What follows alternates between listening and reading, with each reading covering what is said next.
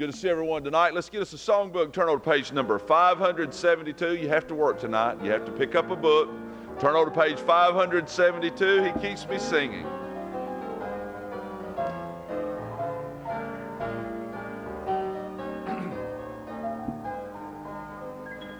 There's within my heart a melody. Jesus whispers sweet and low. Fear not, I am with thee, peace be still, in all of life's ebb and flow. Jesus, Jesus, Jesus, sweetest name I know, fills my every longing, keeps me singing as I go. On the second now. All my life was wrecked by sin and strife.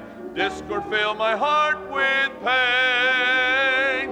Jesus swept across the broken strings, stirred the slumbering chords again. Jesus, Jesus, Jesus, sweetest name I know, fills my every longing, keeps me singing as I go. Let's turn around and shake hands and fellowship. Well, how are you doing? Fine, sir. You had a good week? So far, we got dressed at 4:30, ready to get here. Sat down, had finished last week, did some taxes, and taken 15 minutes. Yeah, I got a deal out the door at 6:50. Well, they got that turbo tax thing out. Yeah, I take mine to the counter. You have to. I do. Yeah, you have to. There's no way I can do yours, but mine, I couldn't believe how easy it was, except one little thing. That's Kathy's IRA. She's got a 401k. That's kind of kicking it out of time. Housing with so much stuff, you know. Yeah, I can see the ministers on my bill, but I designate part of it's our whole salary is housing. Anything I spend in housing, like what I've done through the years over there, anything I spend out of my pocket, it was like 5 cents more. And I was able to do it. Don't pay for Social Security. That's what killed me. Taxes. I did well on taxes. Well, we're doing I all really right. do well now. See, I've been doing everything interest. Well, I tell you what, that $8,000 helps. It really does. But it knows what to ask you. If you enter your kids' names, they know where to take them. Did you get the census loan on church? I got the loan. Yeah, I wrote on big old black letters. This is ridiculous. Well, I had I really didn't want to send it. I thought even the short one, I thought they didn't need to know. They need to know how many people live in that house. Right now they are sending it back. But the There. loan would want to know how many houses. I got it. When I read that thing, I filled it out, but I wrote big letters on the loan. I said half the people in Tennessee have to turn their get off. They won't. Sit up there with their skills and their shotguns. They come get me. Hey, Rhonda's gonna sing it. Ask her about that. I just fell on her knees. Turn around, the stars fell right. On the last now. Soon he's coming back to welcome me, far beyond the starry sky.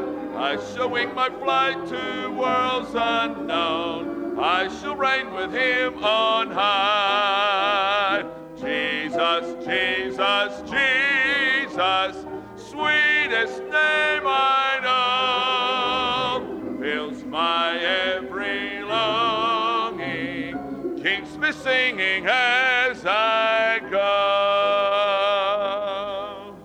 Let's remain standing word of prayer. Larry Johnson, if you would lead us in prayer, please. Yes.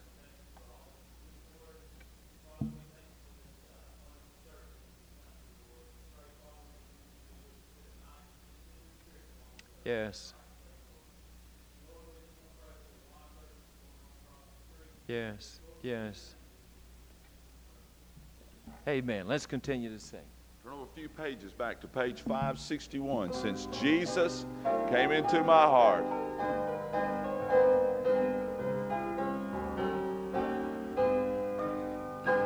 What a wonderful change in my life has been wrought since Jesus came into my heart. I have light in my soul for which long I have sought since Jesus came into my heart. Since Jesus came into my heart. Since Jesus came into my heart. Floods of joy o'er my soul like the sea billows roll. Since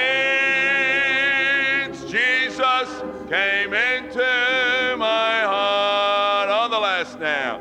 I shall go there to dwell in that city I know, since Jesus came into my heart. And I'm happy, so happy as onward I go, since Jesus came into my heart. Since Jesus came into my heart. Since Jesus came into my heart. Floods of joy o'er my soul like the sea billows roll. Since Jesus came into my heart. Thank you. You may be seated. Let's let our ushers come forward to receive their offering and our offering, and as they do so, let me encourage you now to be praying about our Chest of Joash offering. That's coming up the third Sunday in May, and for you that are new, we take that biblical story how Joash built a chest, and he asked the people of God to come by and put an offering in, and it was an offering for the repairing of the temple of the Lord. And we've been doing that for a number of years, and so many wonderful projects we've been able to do as a result of it. But this year, I'm really excited about our project. This year, it is by far the biggest project that we have taken, and the needs will be much, much greater than any we've done in the past. But we'd like to get a good portion of that on the Chest of Joash. As I've been mentioning, we're going to be adding an addition on the front of the auditorium, as well as some work out here on the side. What we're going to be doing on the side is going to be putting an awning out here. I said something, I called it a drive-through. And you know how Connie Seals is. She said, I'm going to drive through and say, give me a Coke and a short sermon. Amen. Whatever. I said, nope, might get the Coke, but no short sermons. Amen. That's an oxymoron. But anyway, out here on the side, we're going to have an awning. And, of course, they'll take this whole area over here and they will build it up to where when you pull in here, you can come into either one of these buildings and you'll be under the drive. Be real nice. And the awning they'll put out here, the big cover-through, drive-through, will be built to reflect the way they'll redo the front. Now, what we're doing, this is not just a little thing we're putting up. We're going to do it first class. And they'll be extending the front of the auditorium, not the complete front, but coming out. Had a little picture on the screen there, and I noticed tonight it's a little dark, so we'll get it scanned back in and lighten it up a little bit where you can see it better. And Lord willing, Sunday I'll have a drawing out front for you to look at as you come in. But the design, we got architects, had architects out here today that are already working on it and getting everything together. But it'll completely change the whole front of the building, and it'll double the size of the lobby that we have out there. We'll have restrooms on either side, and it is really going to be nice, and we're really excited about it. But all of this is going to run us around $120,000, which we think is good, and I'm excited about it. But it's just a real special edition. Now, what I need you to do and start praying about and thinking about is to pray about a very special gift on the Chest of Joash offering. And even now, if you want to write checks and drop money in every week, say, I want this to go to the building fund or whatever like that, do so. We'll designate it for the building. But I really believe the Lord's going to provide, and you've always been good about giving. But let's really bathe this thing in prayer, and I'm excited about it. I'm excited about having folks not going through the altar when they need to go to the restroom when I'm preaching, all those kind of things. But it's just really going to look good out front. It's just going to change everything. You'll really like it. So I hope that you're as excited about it as I am. Several folks have asked me through the years, they've come to me and said, now, Brother Ken, I wish you'd add restrooms to the front of the building. We're going to do so at your request, and because you want it so bad, we're expecting you to really give. Say amen right there. If you don't give, we'll turn the water off. I'll remember that. We'll put the bathrooms up, but we'll turn the water off. But it's really going to be nice. It'll change everything. Along the side, all that's going to blend in with the front, and everything's going to be uniform. It is really going to look good. But the needs will be great, and we're going to do it. And again, we believe, I mean, it's possible if everybody gave and gave sacrificially on that Sunday, we could have all the money in one Sunday. But our goal is to get a big portion of that, knock a big dent in that. And the rest of it, we're doing good as a church financially. We thank the Lord. We're so far ahead in goals this year. We started off with the goals the first of the year was to pay everything we had off. Any debt, any kind of payment, anything we had. We wanted to eliminate all the debt for the year. And our goal in January was to do that. And I anticipated, well, I really felt like it would be around August, maybe September, that we'd be able to eliminate all of our debt. We did that back at the 1st of March. And we have eliminated close to $5,000 a month in just debt. And we just thank God for what He's doing and how He's blessing us and the leaders that God has given us and whatever like that. And so, but you pray about it. Are you excited about it? Say amen. And looking forward to it. So you really start praying about it. Like I say, you want to get in there and all that thousands and thousands of dollars in there that you're drawing interest. You're going to leave for Uncle Sam one day. Won't you reach in there and pull a big hunk out and put it invested in the work of God? Amen. The only ones that said amen is the one that don't have any money. You ever notice that? You ever know? The folks that have money, they never say amen. I've noticed that. The poorest people in the church say amen because they don't have any. But you pray about it. Give generously. Many of you can give a large gift, and we will certainly need it this year. But it's really going to be a good addition to the church, not just in looks, but in use of the building and the functions of that building and our grounds and whatever. So let's pray. You give tonight. Everything you give, and Wednesday nights goes to the Bible conference, so you give. Father, we thank you now for your love and your grace. Thank you for all the good things you're doing. Bless now. And I pray, Lord, as we enter in this building project, we thank you for how you've blessed us financially and what you're doing. But I ask you, Lord, that you will bless this project. Lord, you supply every need. We believe, Lord, in doing things right for your honor and glory, and how we do things and how we make things look, Lord, I really believe reflects how we feel about you and how we feel about the things of God and the property of God. So, Lord, we ask you to bless all the projects we have. But most of all, Holy Spirit of God, be upon us and anoint us in all that we do as we reach out to others. Bless the offering now in Jesus' name. Amen.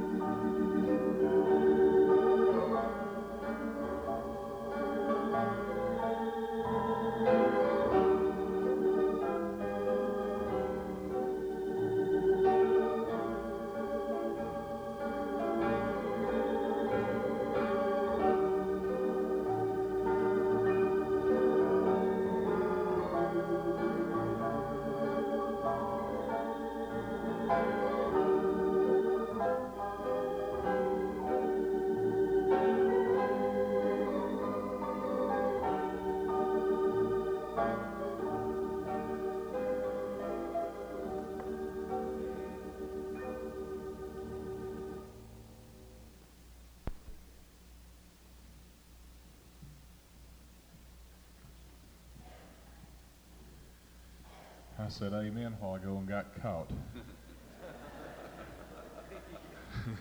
I told Sharon, I said, he hit the nail on the head that time. Thank you. few weeks ago, I was talking to our Sunday school class about the time that Jesus went to the mountain to pray, and his disciples were out in the sea. He had told them to go over to the other side. You know how the storm come along, and being human beings like they were, just like us, I imagine when those waves got the roughest and the winds got to blowing the hardest, they probably thought, oh, I guess Jesus has forgot all about us, and he's going up the mountain to pray. But you know, the whole time he was on that mountain praying, he had his eye on his disciples, and he was praying for them. It reminds me of Hebrews 7:25, where it says, he ever liveth to make intercession for us. I asked my Sunday school class that day, if you knew for a fact that Jesus was out there in that vestibule on his knees praying for you, how would that make you feel? Well, you know what? He is praying for us right now. He's praying for me. He's praying for you. And no matter what we're going through, his eyes on us. His eyes on the sparrow. I know he watches me, and he cares for us. I want to sing this old song now. It's still good, though. Someone to Care.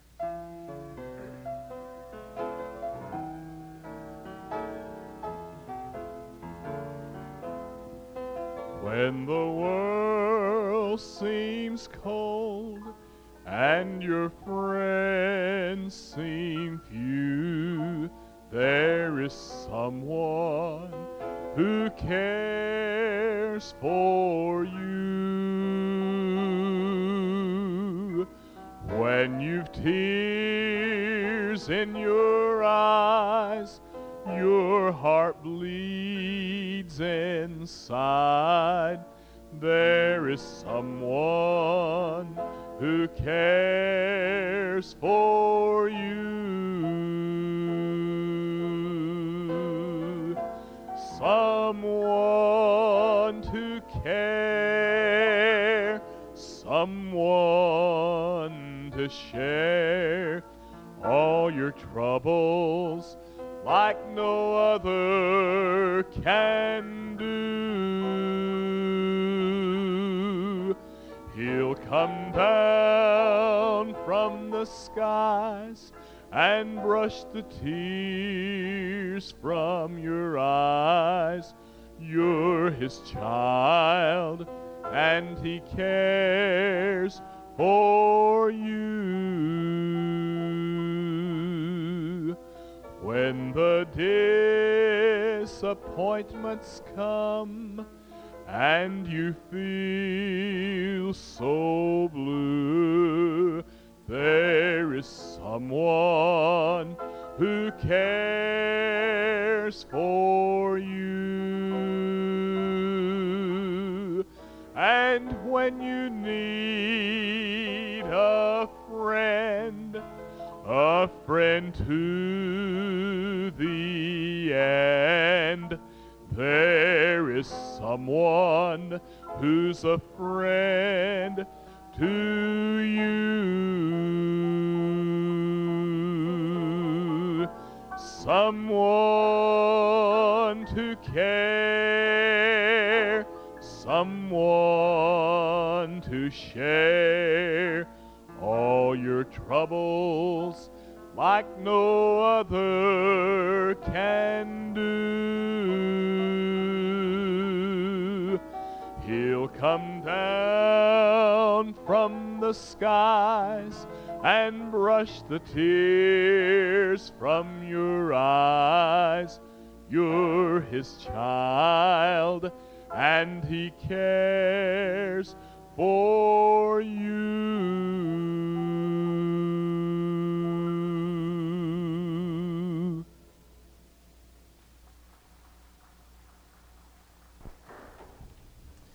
Let's open our Bibles to the book of Nehemiah, chapter 9. The book of Nehemiah, chapter 9.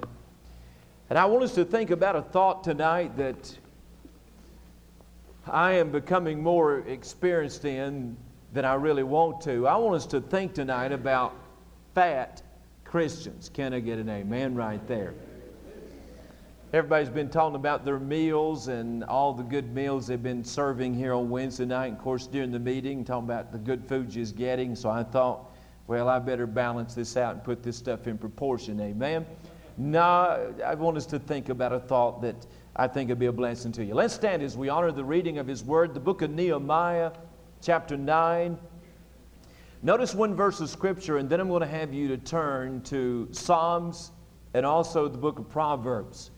Sunday morning, I'm doing a series of messages that I'm calling Good Things from Proverbs. And I would encourage you to begin using the book of Proverbs as your daily devotional.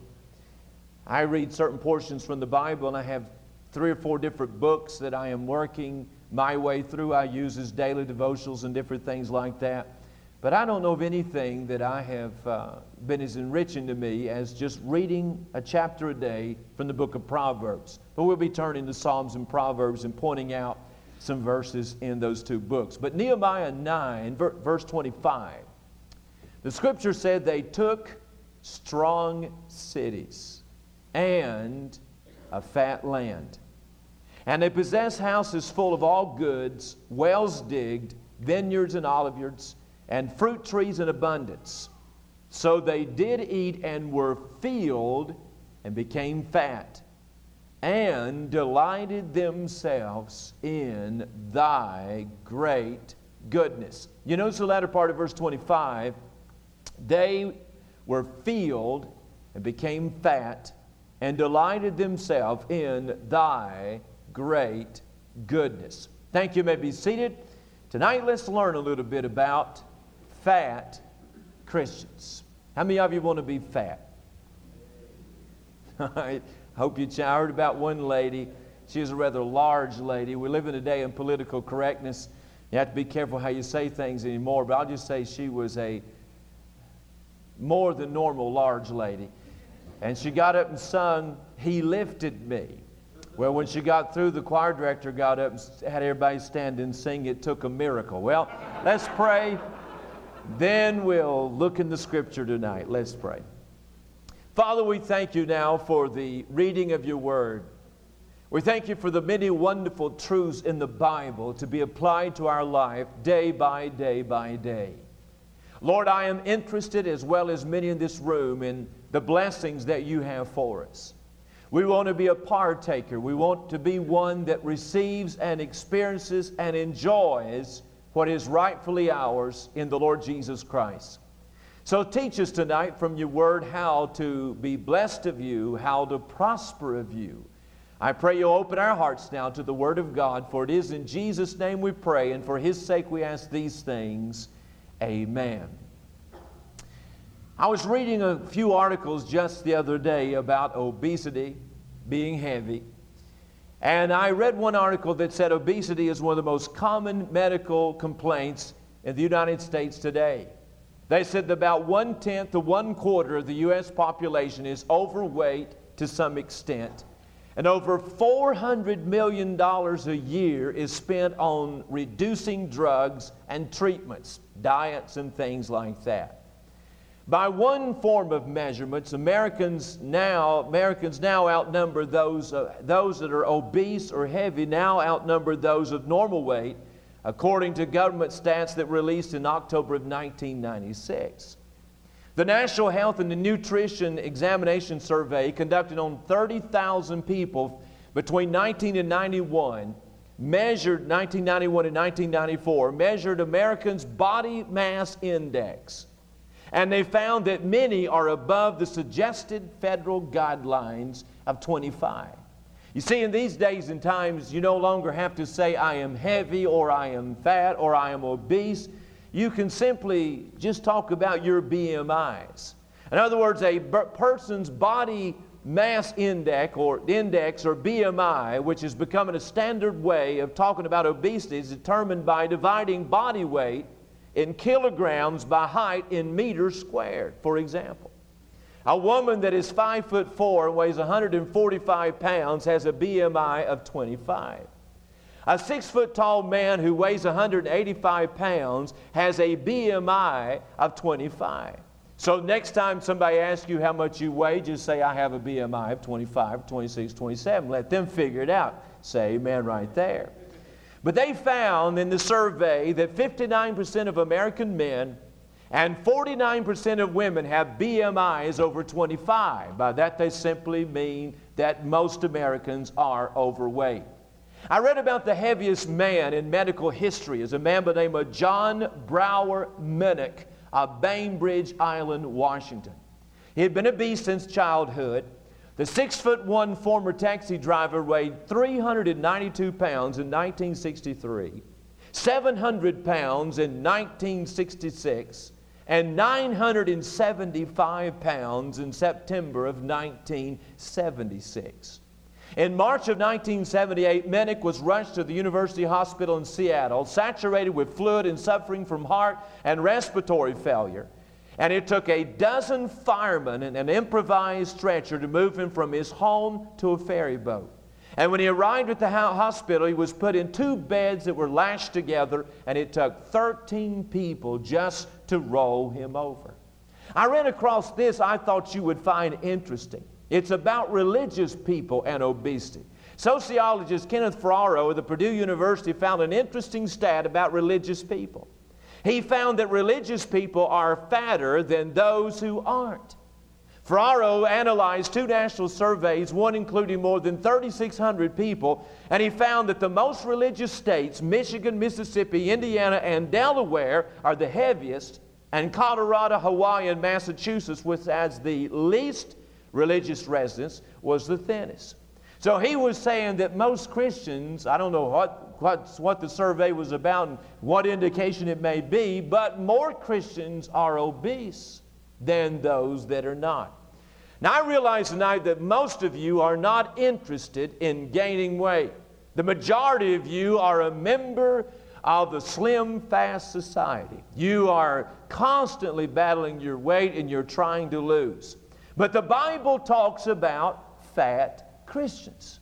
Many times the Bible talks about fat believers. Not in a physical sense, but in a spiritual sense. In the book of Nehemiah chapter 9, we read about the children of Israel, and there's a testimony there about when they went into the land of promise, and the Bible said they entered into a fat land. And the Bible said that while they were there, they did eat and were filled and became fat. That fatness that is described there is clarified with the following statement: they delighted themselves in God's great goodness. In other words, what God was saying about Israel was when they became fat is that they enjoyed and experienced the goodness and the blessings of God in an abundant way. You see, the word fat that is used there and often used throughout the Bible is a word that when it's figuratively used, it speaks of being rich. It talks about an abundance of things. It talks about something that is plenteous. And when the Bible said they were brought into a fat land, it was meaning they were brought into a very, very rich land, the land that flowed with milk and honey. When the Bible said they themselves became fat, it means that they enjoyed the blessings of God in the land. Now, when I understand being fat in that sense, then I say no slim fast, Jenny Craig, Weight Watcher Christianity for me. I want to experience all that God has for me. Can I get an amen there?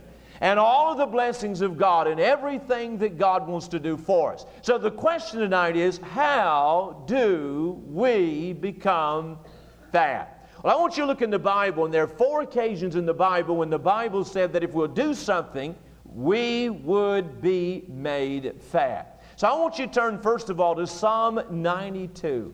Psalm 92, I want you to notice verse 13 and 14. And the first thing that I want to point out is the attendance that brings fatness. We're talking about being spiritually fat. How do we become spiritually fat? How do we become a recipient of the blessings of God and find ourselves delighting in the great goodness of God? Well, first of all, there is an attendance that brings blessing. Look at Psalm 92, beginning in verse 13.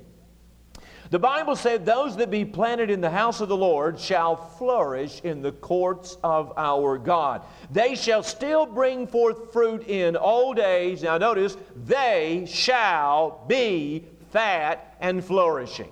Now you notice that again? He tells us that those that are planted in the house of the Lord they would bring fruit in their old age, they would flourish in their life, and he said they would be fat and flourishing. In other words, those that are planted in the house of God will delight themselves in the great goodness of God. Those that delight themselves in the Lord and those who were planted in the house of God, they will experience the wonderful blessings of God. What is he talking about in Psalm 13? Well, may I suggest two things? For one thing, when I look at that statement, planted in the house of God, I think about a practice that is settled. You see the term planted there? The imagery is of a tree that is planted. And the image that one gets from this, someone planted in the house of the Lord, someone planted in the house of God, you get the idea that this is someone that is a faithful attendee of the house of God. That this is someone that is a regular attender of the house of God. You might say about this person that whenever the doors are open, you can count on them being there. They are planted in the house of God. Now, when you think about something that's planted, you think about something that's a firm fixture there, you might say. I imagine I get up in the morning and walk out in the yard and get to looking in the yard and know something strange in the yard and go in and say, Sherry, well, where's my dogwood tree? Or what happened to my Japanese cherry tree? And she says, oh, I forgot to tell you, they went to the lake this weekend. Or they decided to get together and several of the trees in the neighborhood went back to the tree farm to visit their family. Say, no. When you talk about being planted, you're talking about something that is permanent. You're talking about someone that is faithful. You're talking about a regular attender of the house of God. I think about the matter of being blessed. Then God's word is to me that if I would plant myself in the house of God, I would be made fat. Are you listening to me tonight? You will never enjoy the best that God has for you when you rarely come to the house of God. If you just come on a Sunday morning, maybe miss on a Sunday night, or maybe come once in a while like that, you will never know the blessings of God. Because the promise of God that those that will be fat are those that are planted in the house of the Lord. It is a practice that is settled. This is someone that comes to church all the time. I ran across a little article, I may have shared it with you once before, but a little article entitled, Why Fire Trucks Are Red. And the article goes like this: fire trucks have 4 wheels and 8 firefighters, and 4 plus 8 equals 12. They're 12 inches in a foot. A foot is a ruler. Queen Elizabeth is a ruler, and the Queen Elizabeth is one of the largest ships on the sea. I think this is wild. You ought to hear some people try and explain why they're not in church on Sunday. Can I get an amen right there? I'm talking about being planted. It's a practice that is settled. It is obvious he's talking about somebody that has settled this matter that when the Lord's days come, I am going to be in the house of God. They shall be fat that are planted in the house of God. But the text says something else to me. It's not only a practice that is settled, but I see in that statement a place that is strengthening. You see, it is planted. That means these rooted there. The roots go down in the ground. And I get this picture in my mind that this is somebody that is not only faithful to the services and somebody that comes to the house of God, but they are drawing from those services. Just like the roots of a tree reach down in the ground and draw the moisture and the nutrients out of that ground to sustain its life, we come to the house of God on Sunday morning that we might draw from those services to be sustained in our walk with Jesus Christ. As someone has said, you do not have to go to church to be a Christian, but you cannot be a good Christian and not go to the house of God. See, I need the people I meet at the house of God. I need the preaching I hear at the house of God. I need the power that I feel at the house of God. You see, when we come to church, it's like putting our roots down to draw from what goes on. Drawing from the music, drawing from the teaching, drawing from the preaching, drawing from it that which I need to keep me strong and to keep me healthy in the walk of God. Do you want to be fat?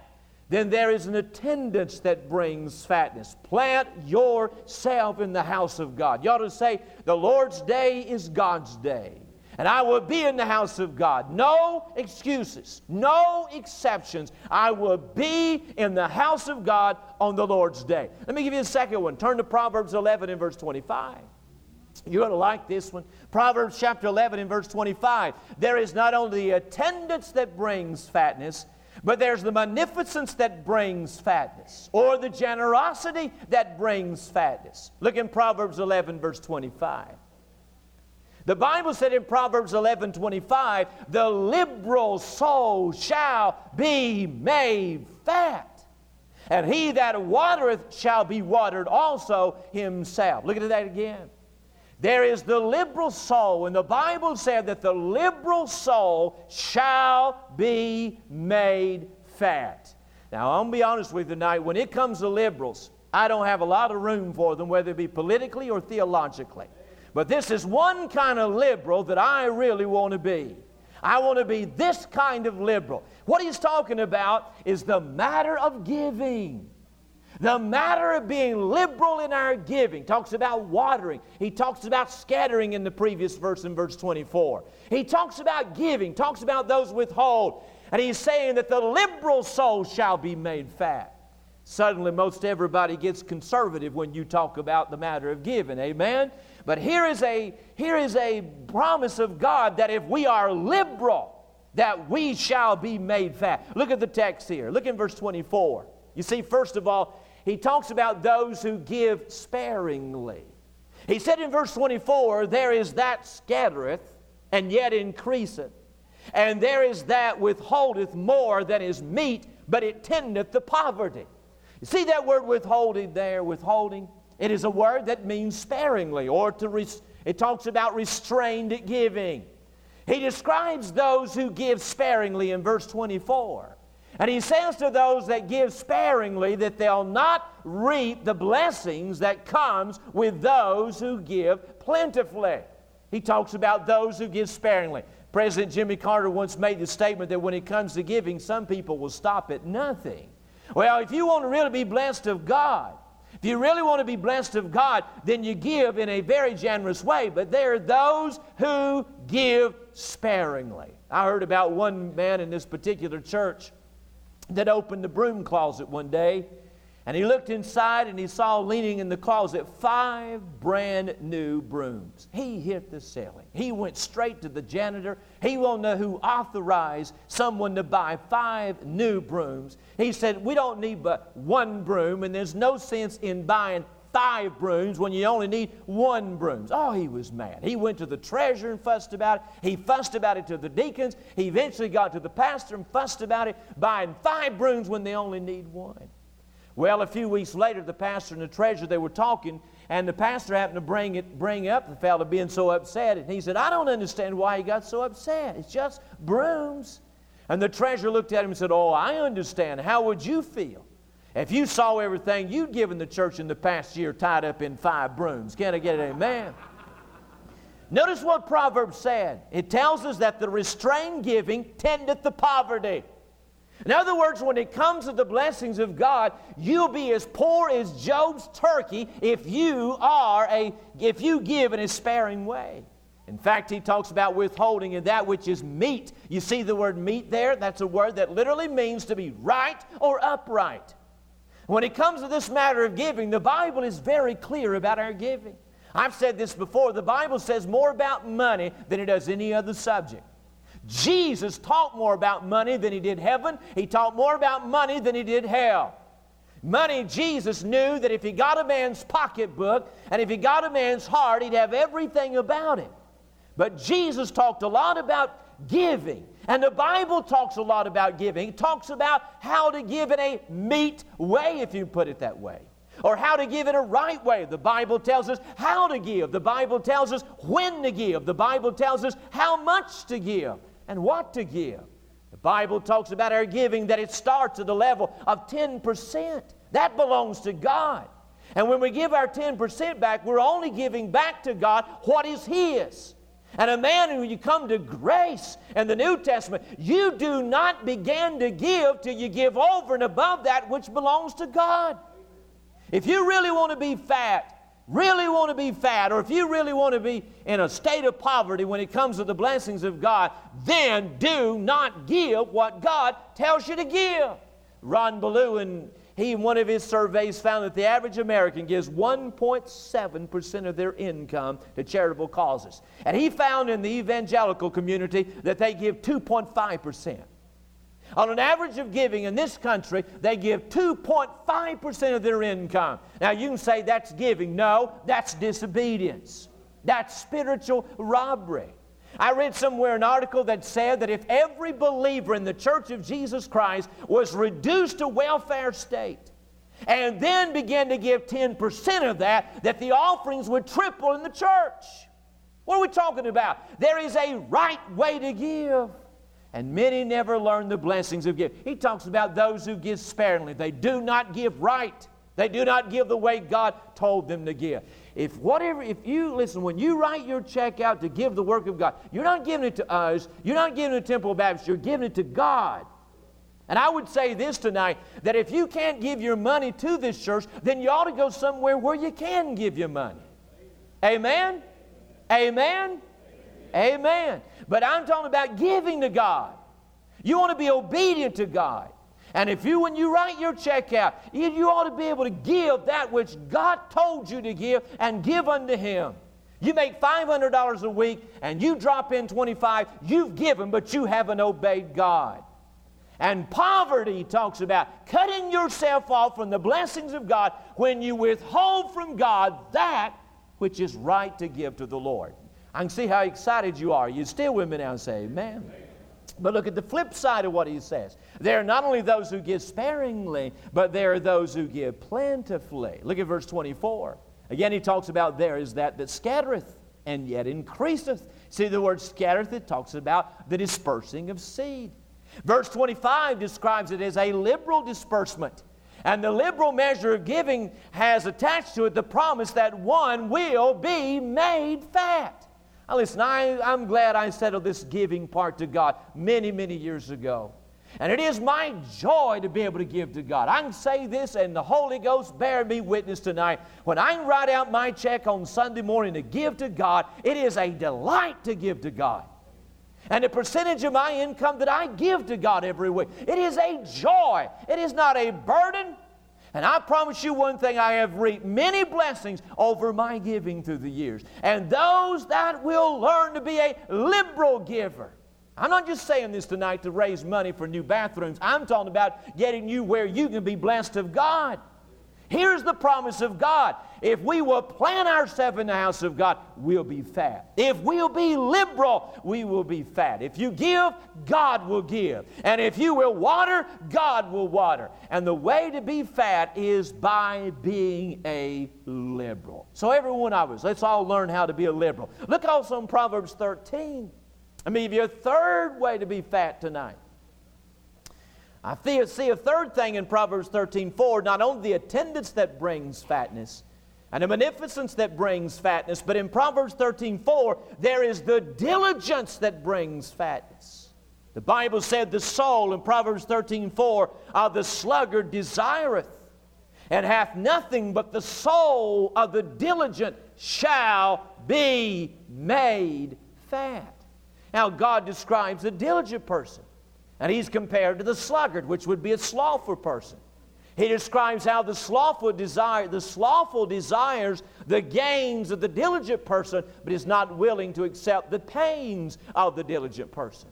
But on the other hand, there's a diligent person, and he enjoys the great goodness of God. He's fat. Why? Because he's diligent. Now, what is he talking about when he talks about a diligent person? For one thing, he's talking about a dedicated person. When he talks about the diligent, he is talking about a working person. He's not talking about somebody that is lazy. He's not talking about somebody that is indolent. He's talking about somebody that is busy, someone that is involved, and someone that is dedicated to what they're doing. Somebody that has really said, look, this is what I ought to be doing, and I'm doing it for the glory of God. Now listen to me tonight. You want to be fat? Then one of the pathways of spiritual fatness is by becoming involved in God's work. What a shame that many believers never get involved. It's not just that we miss out on the fact that you don't get involved. You're missing out by not getting involved. You're missing out on becoming fat. You're missing out on God blessing you. I read about one preacher that had a habit of rushing to the railroad station every day just to watch the train pass by. And his members began to notice it. He's talking to the community. They said, every day the preacher, you see him running through town, going up to the train station, watching the train go by. And his members began to take notice of it, and they thought it rather unusual. And finally, some of the men of the church went to the preacher, and they told him that he was embarrassing them in the community, and they asked him to quit. And he looked at him and says, "No, gentlemen." He said, "I preach your sermon. I preach you sermons. I teach your class. I urge everyone to attend. I bury your dead. I marry your young. I promote your charities. I lead every fund drive that you can think of. I visit members and encourage non-members. I listen to your complaints, and I will not give up the habit of seeing the train each day, for you see, it's the only thing that passes through this place that I don't have to push." Well, getting involved. Everybody getting involved. I know you've heard the story about the four fellas in church by the name of Fred somebody, Thomas everybody, Pete anybody, and Joe nobody. Nobody was the only decent one of the four. Nobody was very faithful. Nobody paid the Lord's tithe. Nobody sang in the choir. Nobody took up the offering. Nobody did the visitation. In fact, everything that was needed in the church, nobody did it. Everybody thought somebody else would do it. For example, when the church needed a Sunday school teacher, everybody thought somebody would do it. And what happened was neither somebody wouldn't do it, so you know who finally did it. Nobody did it. I'm talking about working, the diligent soul, finding your place in the church. Saying, I want to be more than someone that sits on a pew. I want to find my place in the work of God and do it. It is a dedicated person. But there's something else involved in this matter. And this is really hard of what he's talking about. It is a determined person. Not only a diligent person, but a determined person. For you see, this diligent person that he describes is not just somebody that is involved, but is somebody that is very determined and perseveres in what they're doing. This is a person that will not back up, they will not back down, they will not back off. They do not know the meaning of quit. There is something they're going after. There is a need there. There is a task there. There is a goal there. And they will not stop. Nothing can deter them. Nothing can discourage them. They stay at it until they get it done or they get what they want. Now listen to me. One of the promises of God in the Bible is that God blesses those who persevere. God blesses those who are faithful. We have this idea that anything God promises us, all we got to do is claim it, and presto, bang, there it is. I got good news for you. God doesn't deal with using Visa or MasterCard. You do not get God's blessings and then pay for it later. You pay for it and then you get it. And when you are faithful and you stay with it and you plug on and you plug in and plug on, somewhere, this is the promise of God, that the diligent soul shall be made fat. You remember what he said in Galatians 6:9? Let us not be weary in well-doing, for in due season we shall reap if we faint not. Here's God's promise. Are you listening to me? You keep on believing God. You keep on witnessing. You keep on praying. If there's a need in your life and you're believing God for the meeting of that need, you keep on believing. If there is somebody you're witnessing to and they don't seem to listen, don't seem to care, you keep on witnessing. And if there's something you are praying about and it doesn't seem like God's going to answer, you keep on praying. Why? The diligent soul, God said, shall be made fat. I love the story of Columbus. And I think the historian, the revisionists of history have done a great injustice to Christopher Columbus. But Christopher Columbus sailed to this country. And you know the story, how that he had so much trouble in trying to get someone to back his dreams and whatever, and finally got the ships that he needed and sailed this country. But at that time, sailing the seas was an uncertain matter, and there was all kinds of superstitions and whatever like that. And the crews was fearful of what they might find, where they may end up or not getting back. And so the days began to pass, and the crew became somewhat anxious about sailing. They even talked to Columbus and tried to get him to turn around and go back, but he said, we're going to go on. They even threatened him with mutiny. And finally, Columbus told him. He said, let's sail 3 more days. And if we don't spot land in 3 more days, we'll turn around and go back. They agreed to that. On the 3rd day, they spotted the land they later christened San Salvador. This is what I love about the story. They said in the ship's log, Columbus wrote these words, day after day after day after day. Today we sailed, still no land in sight, but we sailed on. And the next day, today we sailed, still no land in sight, but we sailed on. Day after day after day. What am I saying? You've been praying for this one, you've been praying for that one, no answer yet, but you pray on.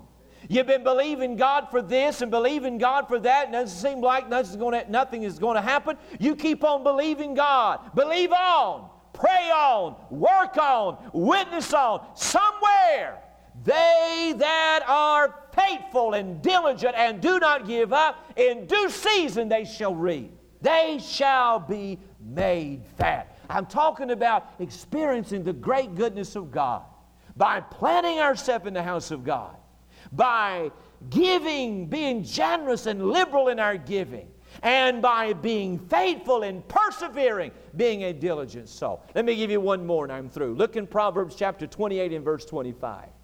There is not only the attendance that brings fatness, and a munificence that brings fatness, and the diligence that brings fatness, but look in Proverbs 28:25. There is the reliance that brings fatness. Proverbs 28:25. He that is of a proud heart stirreth up strife, but he that putteth his trust in the Lord shall be made fat. Are you listening? God said they that trust in Him, He'd make them fat. We're talking about experiencing the goodness of God, the great goodness of God as Nehemiah described it. Becoming blessed of God in an abundant way. How do we become fat? By putting our trust in the Lord. What does it mean to put our trust in God? Two things. One, it is looking to the promises of God. Looking to God's promises. When needs arise in our life, we don't panic. We look to the Word of God. When trials come in our life, we look to the promises of God. When problems come in our life, we look to the promises of God. One, we look to the promises of God. Two, we lean on the promises of God. I was thinking just the other day, and I thank God for those early years when we started out. And I've seen so many that start out so well and they have everything, and somewhere through the years, they fall by the wayside. I believe that the man that God really uses, God puts them through the school of adversity.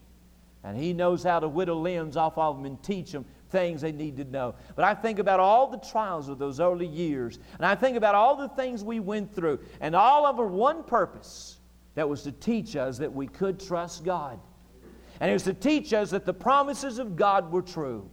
I remember working my way through school, and I remember I had a little old thing on my desk that became like a little saying that's become attached to me through the years. I used it for so many years on the radio. And I got a thing back a few months ago from Tabernacle Children's Home, Brother Norman there, Clyde Norman. He sent me, and the kids down there had made a little plaque and had put the saying on it because Brother Norman had heard it years ago and heard me as I always closed the radio broadcast out. But I ran across that little saying when I was a student. And the little saying was, the will of God will never lead you where the grace of God can't keep you. I found that to be absolutely true. Listen to me. You're looking at one, it doesn't scare me to trust God. It doesn't scare me to step out when I don't know how to do what I need to do, but yet I know it to be the will of God. It doesn't bother me. I've found out through the years that you can believe God and His promises are true. I have so many stories. I hadn't told this story in a long time. So I want to hear it again, so I'm going to tell it to you. I hadn't heard it in a long time. But I remember when I took my first church, and I remember I was working a job here, going to school, pastoring the church and whatever, and they were giving me $75 a week. And so putting the two salaries together, the first time in our life, we were able to go out to Shoney's. And we were really living it up. But I remember I hadn't been in that church very long when God spoke to my heart one night. There was a missionary there by the name of Bobby Fell. And Brother Bobby was preaching from Malachi 3 on Prove Me Now, here was saith the Lord. And God really got a hold of my heart that night. I got in the car and we started home, and I looked at Sharon and I said, the Lord, wants us to do something. And she began to cry, and she said, He wants us to go full time. I found when God speaks to my heart, He always spoke to my mate's heart. So I called my deacons together, had 3 at the time. We met over there on Saturday night. I said, gentlemen, God wants me to go full time. One of them looked at me and said, Brother Ken, said, you're young. And I wasn't but 18, 19 years old at the time, and I was young, still young. I'm up to 36 now, but anyway. But he said, Brother Ken, you got a wife and a baby to take care of. And you got the house that you're in. You got all these things. Brother Ken, are you sure you know what you're doing? And I said, absolutely. I had no idea what I was doing, but I thought I did. Another said, Brother Ken, are you certain this is what you ought to do? I said, yes. He said, I think you're making a mistake. And one little fella, his name was Arnold Little. He said, Brother Ken, I'm not sure it's the right thing to do, but I'll back you. And they did. I went full-time making $75 a week. I could spend the rest of the night here telling you how God proved Himself faithful time and time and time and time again. Had a little old 71 Volkswagen, best car I ever had. The only thing wrong with the thing was that you had to wire your heaters, the little vents in the back of that thing shut in the summertime to keep from burning up, and then wire them open in the wintertime just to keep the bottom of your feet warm. If you've ever had a Volkswagen, you know what I'm talking about. But praise God for Volkswagens when you're trying to live by faith. Back then, you could put $5 in that thing and drive 2 weeks. Now it costs $5 to mow your yard. I mean, it's different. But I remember one night, we got ready to go to church. I was on empty. I drove to church that morning. It was alone. I knew I was right down there on the E mark. But we did the only thing we could do. And I know you sophisticated folks never done anything like this. We went through, listen, I went through every coat pocket I had. I went through Timmy's bank. He wasn't about 6 months old. I knew he wouldn't know anything about it. And so we went through his bank. We lifted the cushions on the couch. We looked under the couch. We went through everywhere. And God is my witness. I was able to come up. I think it was 64 cents, 32 cents, 64 cents. Just a handful of change. There was one station between the house we lived at in Lafayette and the church that I pastored on East Reed Road. A little shortwave station right there on the left on Highway 27. I drove right by it. Sherry said, aren't you going to stop and get gas? I said, no, we're running late. She said, it's 30 minutes before church starts. The problem was I just could not bring myself to pull into the service station and ask for 64 cents and hand them all them pennies. She said, you going to run out? I said, no, God will take care of us. And I said, just wait. God, He'll take care of us at church. And I told her, somebody will give us $5. Somebody will give us $10. God will take care of us. Listen, I shook hands with everybody in that church at least 3 times. And when service over, I still didn't have but 64 cents. I was the last one there. I watched the taillights of the last car go down East Reed Road. And my wife said, what are you going to do? I said, don't worry about it. I said, somebody will get down the end of the road and they'll have to come back. God will tell them to come back and whatever. I sat there 30 more minutes and didn't have but 64 cents. So we got in the car and prayed and said, God, would you get us to the gas station? And so we drove to the gas station. I pulled in the tanks there in that little old 71 Volkswagen. I rolled the window down. The fellow walked up. And, if you don't need much gas, if you got plenty of money, they say, what can I do for you? But if you're broke, they say, fill it up. I pulled in there and he said, fill it up. I said, no, give me 64 cents. I could see the kind of sheepish grin on his face and whatever. So he started pumping gas in our car. I laugh about it now, but I'm going to be honest with you. It wasn't a laughing matter then. All we had to our name was that 64 cents. And all we had to our name was that my God would supply all of your need according to His riches and glory. All it ever tried to do was do the will of God. All it ever tried to do was obey God. Not move until He told me to move. Not go till He told me to go. Do whatever He told me to do. That's all it ever tried to do. And here I was, just trying to live by faith and obey God. But God is my witness. While he was pumping 64 cents in that little old Volkswagen, a car pulled up on the other side of the pumps. A fellow named Rob Waters, he got out and said, hey, Brother Ken, how are you doing? I said, fine. And he looked over at the fellow and said, that's my preacher. Said, I hadn't done anything for him in a while. Said, fill it up and I'll take care of it. Amen? All right, listen to me. He that putteth his trust in God shall be made fat. You really want to be blessed of God? Then trust God. Look to the promises of God. Lean on the promises of God. And God will bless you for doing so. Let's all stand on our feet. Get your prayer sheet. I hope that many of you will become overweight. Oh my. So I hope you just gain weight spiritually. You become spiritually fat. Amen? I want this church to be a fat church. Blessed of God. Experiencing the great goodness of God. Our missionary of the week is Al Norma Sly, serving the Lord with the military in Japan. The Baptist International Missions, the Slys have been doing a good job there for a number of years. Let's remember the Slys. Our church of the week is Mount Vernon Baptist Church. We've often prayed for them, Brother Hugh Burdette, and we want to lift them up tonight in prayer. And then check your hospital list. We have a couple of our church members. Memorial Hospital, Quim Hudgens, she had some work done yesterday on her heart. They went in today and did an arteriogram, and it's very possible that she's going to have open heart surgery. So we want to remember Quim. Also Bobby Henson. Bob Henson, Brother Bob, pastor in this area for a number of years. This is his son, works Brother Gary, and he had a heart attack or some heart trouble this week, but he's doing well. Kenneth Long is back at Park Ridge Hospital. Gertrude Hubbard's still at Vencor downtown. And then several of our church family have those in the hospital. Eva DeBoard's daughter-in-law, Barbara Jones' nephew, Terry Jeffrey's brother-in-law, LeBron Brown, and visiting him this morning. Lorraine Eli will be having surgery tomorrow. April Childers will be having surgery tomorrow. So all of these we want to be praying for. I want us to come here in just a moment. I want to challenge you when it comes to being blessed. God said they became fat. That is, they were blessed abundantly. They were just blessed in a very, very plentiful way by God. As He said, they delighted themselves in the great goodness of God. That's a wonderful statement. And that's what we want, just by planting ourselves in the house of God, just by being diligent, all we do, being liberal in our giving, and by taking God at His word. God said He'll make us fat. I want us to be fat. I want this church to be fat. I want you to get a vision for what we can do. So many things have been done this year because of a vision already. But I want you to get a vision. I want you to get hungry to see God bless here. I want you to want to see the church grow. Everywhere you go, talk about the church. Invite people to come. Faith team's been going out. Others been going out on visitation. There's a lady here this past Sunday, came to Sunday school Sunday morning. Is here Sunday morning and Sunday night that my faith team visited on past Thursday night.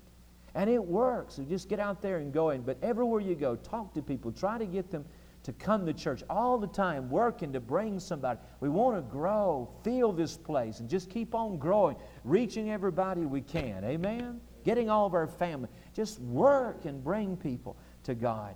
But let's pray for these things. As you come tonight, will you ask God to help you to become fat? Will you ask God to help you to be a fat Christian? And ask God to help you to obey His word. He tells you, here's the promise of God, that if we do these certain things, we will be fat. Now listen, is this Bible true? Is it true? Then if God said if I do something that it would bring blessings to me, then you mark it down. If I do it, it'll bring blessings to me.